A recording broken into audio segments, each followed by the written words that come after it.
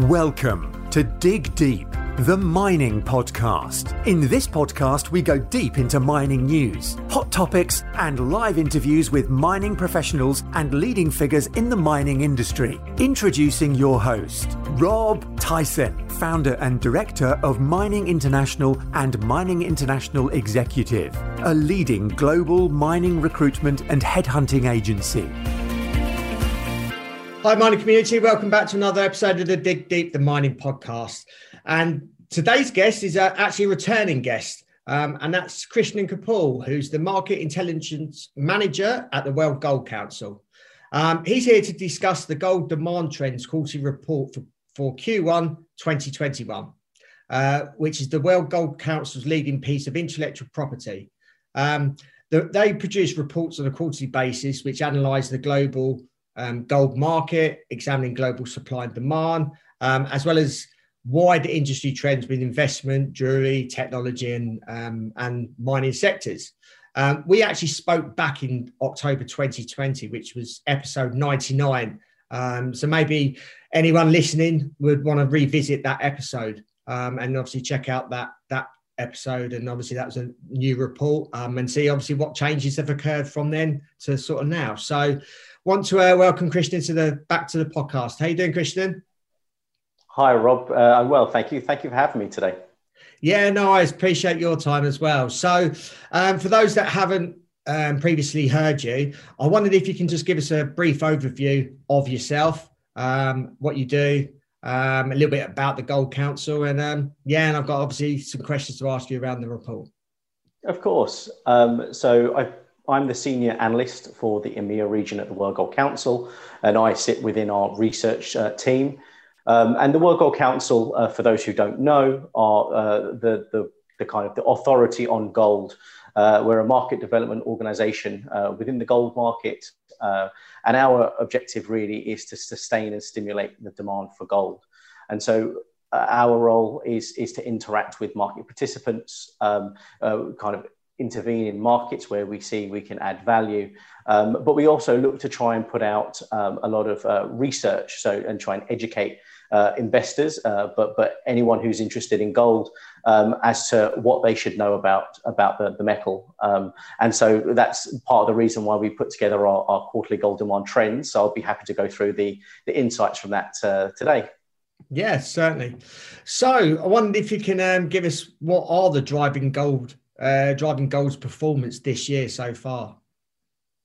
So it's a really interesting quarter that we've seen in the first few months of 2020.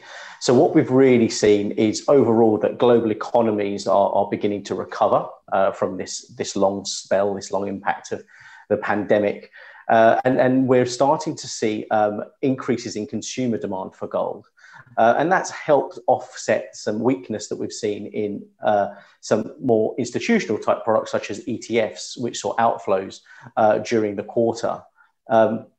When I mentioned also about consumer demand, we saw that improve, and that was predominantly on the jewelry side. So we saw significant recovery in the jewelry space, although it does tend to, or it has seemed to still be slightly subdued compared to the historical levels pre the pandemic. We also saw central banks continue to be net purchasers. They increased their demand for gold by 95 tons.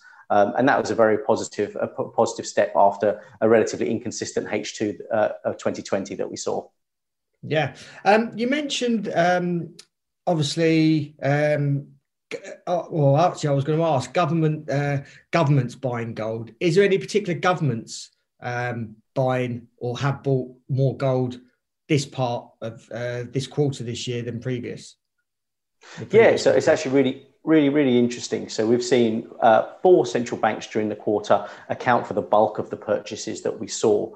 So India added a further 19 tons to their gold reserves, and they've been a regular purchaser since about December 2017. Now, in addition to them, we've also seen buying from Kazakhstan. They added about 8 tons, and Uzbekistan, they bought 23 tons. But actually, the biggest story on the buying side for the quarter came from Hungary. So in March, the central bank announced that it bought 63 tons That's tripling its gold reserves up to 90, 94, 95 tons. And it was also the fourth largest monthly purchase by any central bank since 2009. So it really was quite big news in the market. But we didn't just see purchases, we also saw some sales. So we saw a decline in gold reserves in Turkey in particular, but also the Philippines, the UAE and Russia. And that's for a number of reasons. That could be down to, we've seen previously, economic hardship as a result of the pandemic. Especially we saw that at the end of 2020. There's also the need for selling gold in terms of managing domestic demand. Turkey has a number of gold policy tools that it uses, which can impact the level of its gold reserves.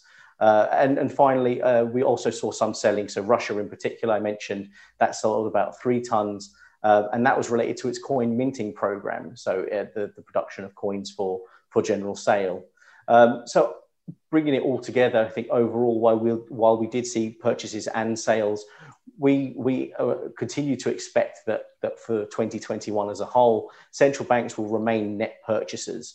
And that's generally because we believe that the sentiment towards gold from the central banking community hasn't really shifted very much. So that kind of keeps us on a positive footing there. Yeah. You mentioned obviously jewelry has increased. Is there any particular countries that have sort of purchased more gold for jewelry as opposed to sort of central banks? So that's absolutely right. We saw, I think, in the region of a 50% increase year on year in jewelry compared to Q1. Now, admittedly, Q1 2020 was impacted by the pandemic, so it was a relatively low base. But we saw that India and China, the two largest markets in the global gold market, were really the engines behind this gold jewelry recovery. In China, in particular, we saw that gold demand was supported by festival sales. So we had Chinese New Year fall at the start of the year. We had Valentine's Day. And interestingly, we also saw increased demand for gold around International Women's Day. So that was a really, really positive story. And some of that was helped by the pandemic, strangely. So we saw that there were government policies in place to help restrict movement in terms of encouraging people not to travel in order to limit any potential spread. And that actually helped free up travel budgets to be able to be spent on other items such as gold. So that was one particular one. In India, I mentioned, the other larger gold market, we saw increased buying from consumers as economic kind of confidence started to return to the market. And that came at a time where we saw falling gold prices as well. So that kind of helped the affordability angle that consumers often consider. So those are some of the dynamics that we saw. And often when people think that we hear about economic expansion, we see growth and generally a positive economic picture, people assume that's bad for gold. But typically sectors related to the kind of the consumer side, such as jewelry or technology, tend to actually be pro-cyclical. So they actually are benefited from economic expansion. And that's exactly what we saw in Q1 as people became more confident about the economic picture. They were actually able to spend more, and some of that was filtered into gold.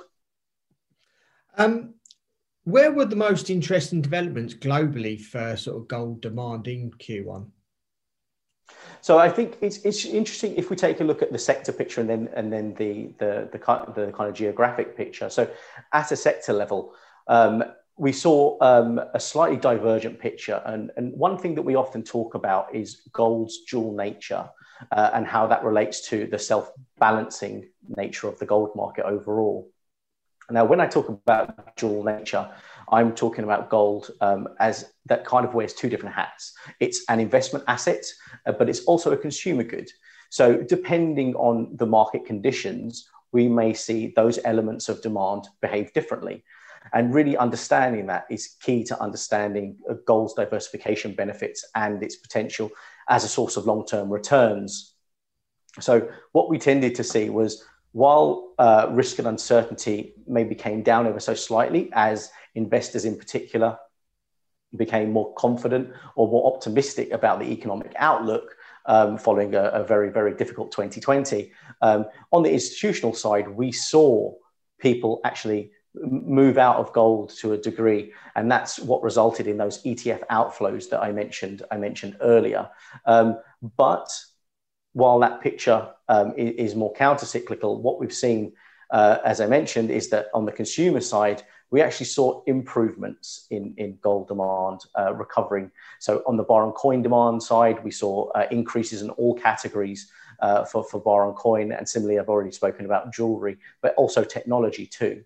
So it really depends on how the different elements of the gold market kind of react. And so what we saw last year especially was strength in investment demand and weakness in consumer demand. Now we've come into 2021 and we've seen that kind of switch ever so slightly. We're seeing more strength on the consumer side, those consumers coming back to the market because they are no longer limited by lockdowns or as many lockdowns, and they're more willing to spend with the stronger economic picture, whereas investment has weakened slightly. So it's a really interesting dynamic. Now, at a geographical level, on the investment side, especially bar and coin demand, we saw strength pretty much across the globe. There were very, very few areas of weakness. We saw improvements in most countries. And so it really lends itself to telling us that on the consumer side, it's been a very positive picture so far this year. Yeah. How's the investment demand faring now? Obviously, economies are starting to unlock, and obviously may have been issues with obviously COVID. So you're absolutely right. We saw a lot of that last year with consumers in particular locked down for a large part of last year, or limited to where they were able to travel to when the lockdowns were eased ever so slightly. That had a real impact on consumer demand, both on the bar and coin side and jewelry side. Now, what we're seeing currently in many places is that lockdowns are beginning to be eased. Now, you would think that potentially might be negative for investment, and certainly for a portion of it, it has been. But if we look particularly at bar and coin demand, we've seen a pretty strong picture. So during the quarter, both the US Mint and the Perth Mint reported record or near record sales of gold coins, which kind of underpinned the kind of the evidence that we saw for that strength in demand. So there are still motives out there for buying gold as an investment.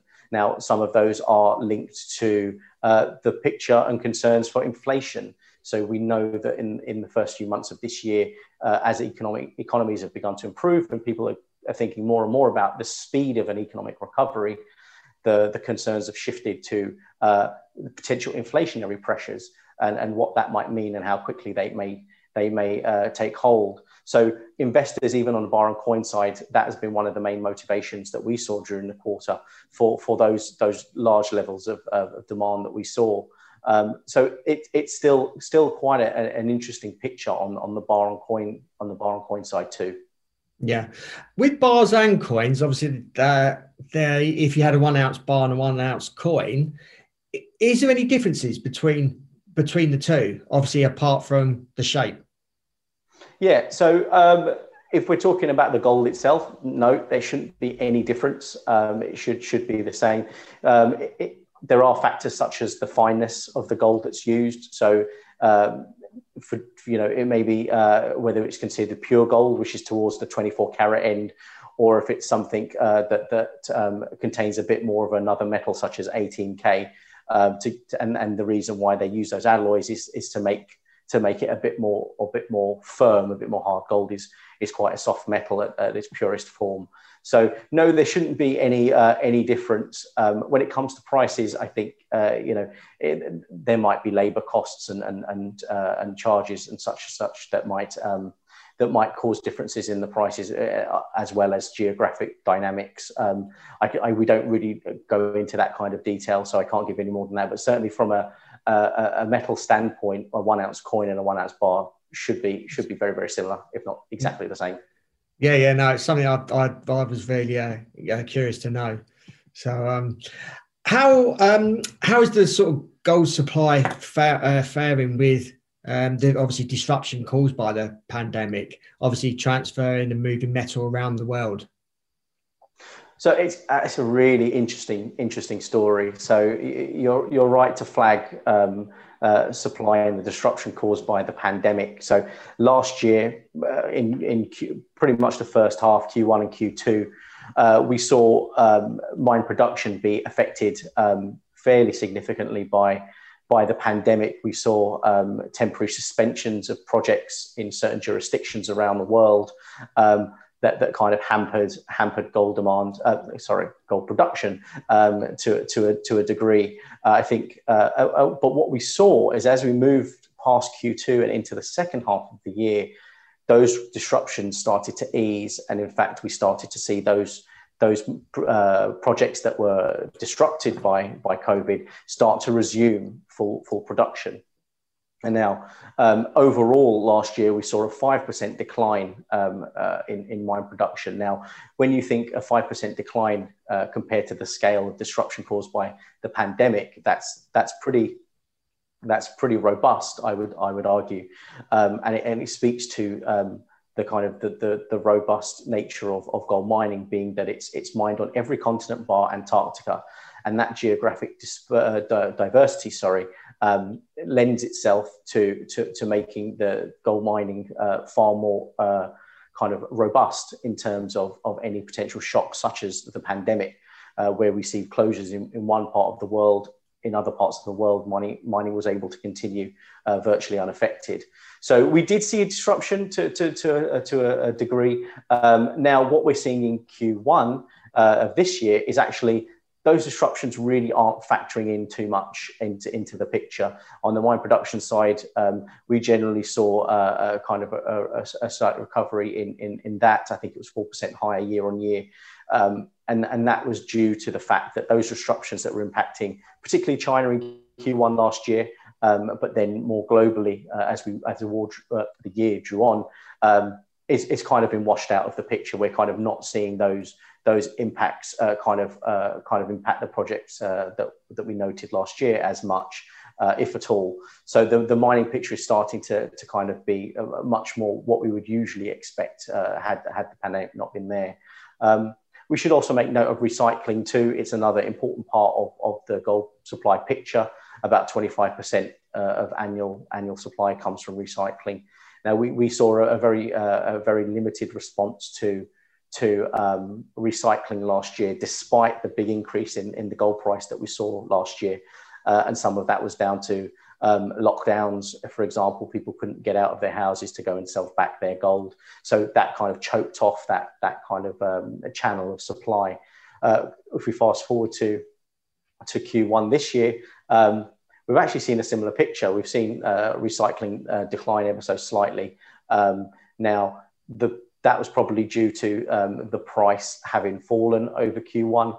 I think it's indicative of consumers being keenly aware of what's happening to the short-term movements of price, and that having an effect on the level of recycling. So it's certainly an interesting dynamic that we've seen over Q1, and it's something that we'll be watching for the remainder of the year. Yeah, we were mentioning obviously about gold production in Q1.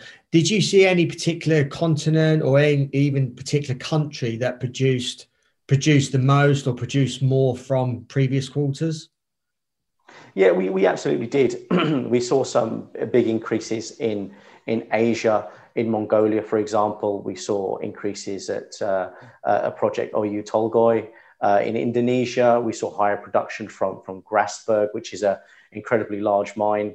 But then also in North America, both in Canada and the United States, we saw increases as well. But again, like with most quarters, there are increases, but there are also decreases too. So China, we noted, had declines, and this is a continuation of a sustained period of declines in Chinese mine production. Similarly, in Peru and Argentina, we also saw declines in South America. So we did see a kind of a diverse picture in terms of increases and decreases over Q1 2021. Okay. And concluding, what's the sort of outlook for gold for the remainder of this year? So I think there's a number of factors that we have to consider when considering the outlook. Obviously, it's incredibly difficult, as it has been for the last year or so, to kind of predict with any sort of certainty what may happen. But we look to a number of factors that can help guide that. So I think if we consider where inflation is, or the level of inflation expectations, if we think about interest rates, so while we've seen interest rates increase marginally over the year so far, overall they still are structurally low. So that makes it a far more conducive environment for gold investment. Equally, we've also seen an increase in liquidity in the market. We've seen greater levels of fiscal and monetary stimulus from governments across the world. And all of that kind of adds to that inflationary pressures that I've spoken about. So those could provide some levels of support for gold as an investment in particular. But again, we have to see how things play out. On the consumer side, I think we look to the speed of the economic recovery, how quickly that might happen, and what that could mean for consumers if we continue to see an improvement, if we continue to see income growth. That could bode well for the consumer side. We could see continued recovery in the jewelry space. We could see continued buying for technological devices which contain elements of gold. So there are a number of factors, again, dependent on how they move, that could impact gold demand. As I said, there's that pro-cyclical and counter-cyclical elements of demand. So there's no one picture that can mean one thing for the gold market. So we have to watch a number of metrics and variables to then get a sense of what we think may or may not happen. Yeah, Christian, appreciate your time and give us an update for quarter one on gold.